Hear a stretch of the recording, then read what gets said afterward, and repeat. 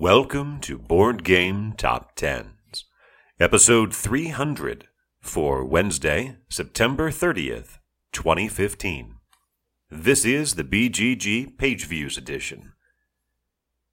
Just missing the countdown at number 11 is Codenames, which was able to break its streak of 3 out of 4 weeks at number 10 by going to number 11. In fact, it switches places with the game that was number 11 last week, and that is The Seventh Continent by Ludovic Roudy and Bruno Sauter, published by Sirius Pulp with 10,505 views, a nice 14% gain. Sliding 3 spots for the second straight week to number 9 is Star Wars Imperial Assault by Corey Konieczka, Justin Kemppanen, and Jonathan Ying, published by Fantasy Flight Games with 10,936 views. That's a modest decline of about 8%. This is the only game that Fantasy Flight has on the top 10, which means this is the closest FFG has ever come to not having a game in the top 10. The closest it has come previously is having its highest ranked game at number 7, but even then, there was another one ranked in the bottom 3. Part of the reason for this is because for the first 2 years, Android Netrunner was carrying the torch and was always right there in the top of the list. And for the whole entire last year, Imperial Assault has been there. And even when it has been ranked low, there has been another Fantasy Flight game who has been toward the top of the list, but not right now. A lot more diversity than we have seen previously. Dropping 5 spots to number 8 is Epic by Rob Dougherty and Darwin Castle, published by White Wizard Games with 11,900 views. That is down almost 20% from last week. Returning after 35 weeks away to number 7, Tiny Epic Galaxies by Scott Almes, published by Gamelin Games with 12,500 views as it arrives to Kickstarter backers. Returning after a week away at number 6 is Gloom of Kilforth by Tristan Hall with 13,200 views, a big 80% boost as the Kickstarter campaign recently had its final push and came to an end. It ended up making about 75,000 euros.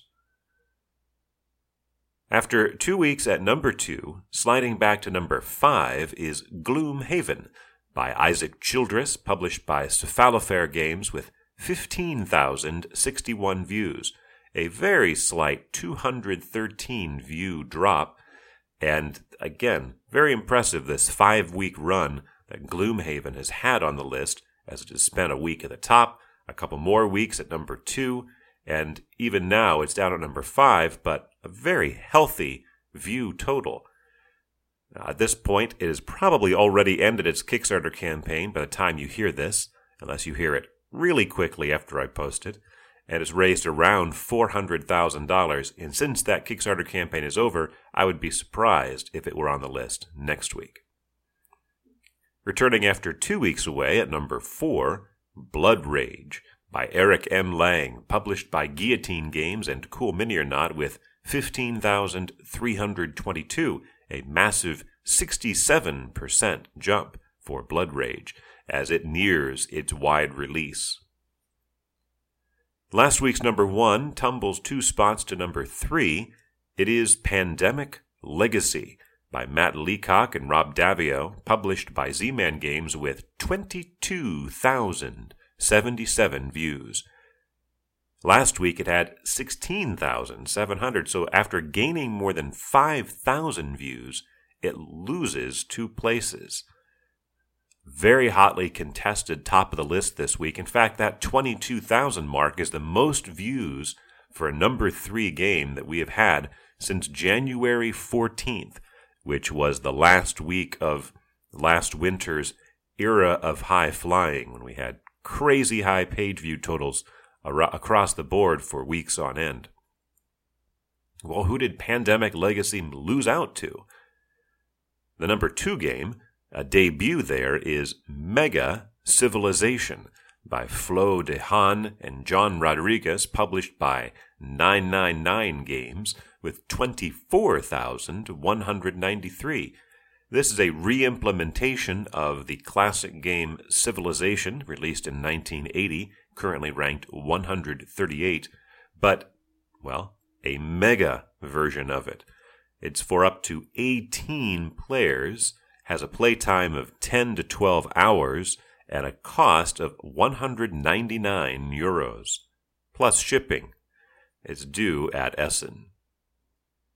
But capturing the number 1 spot, up from number 7 last week, is Kingdom Death Monster by Adam Poots and published by Kingdom Death with 28,758, a boost of 17,800 from last week, or 163%.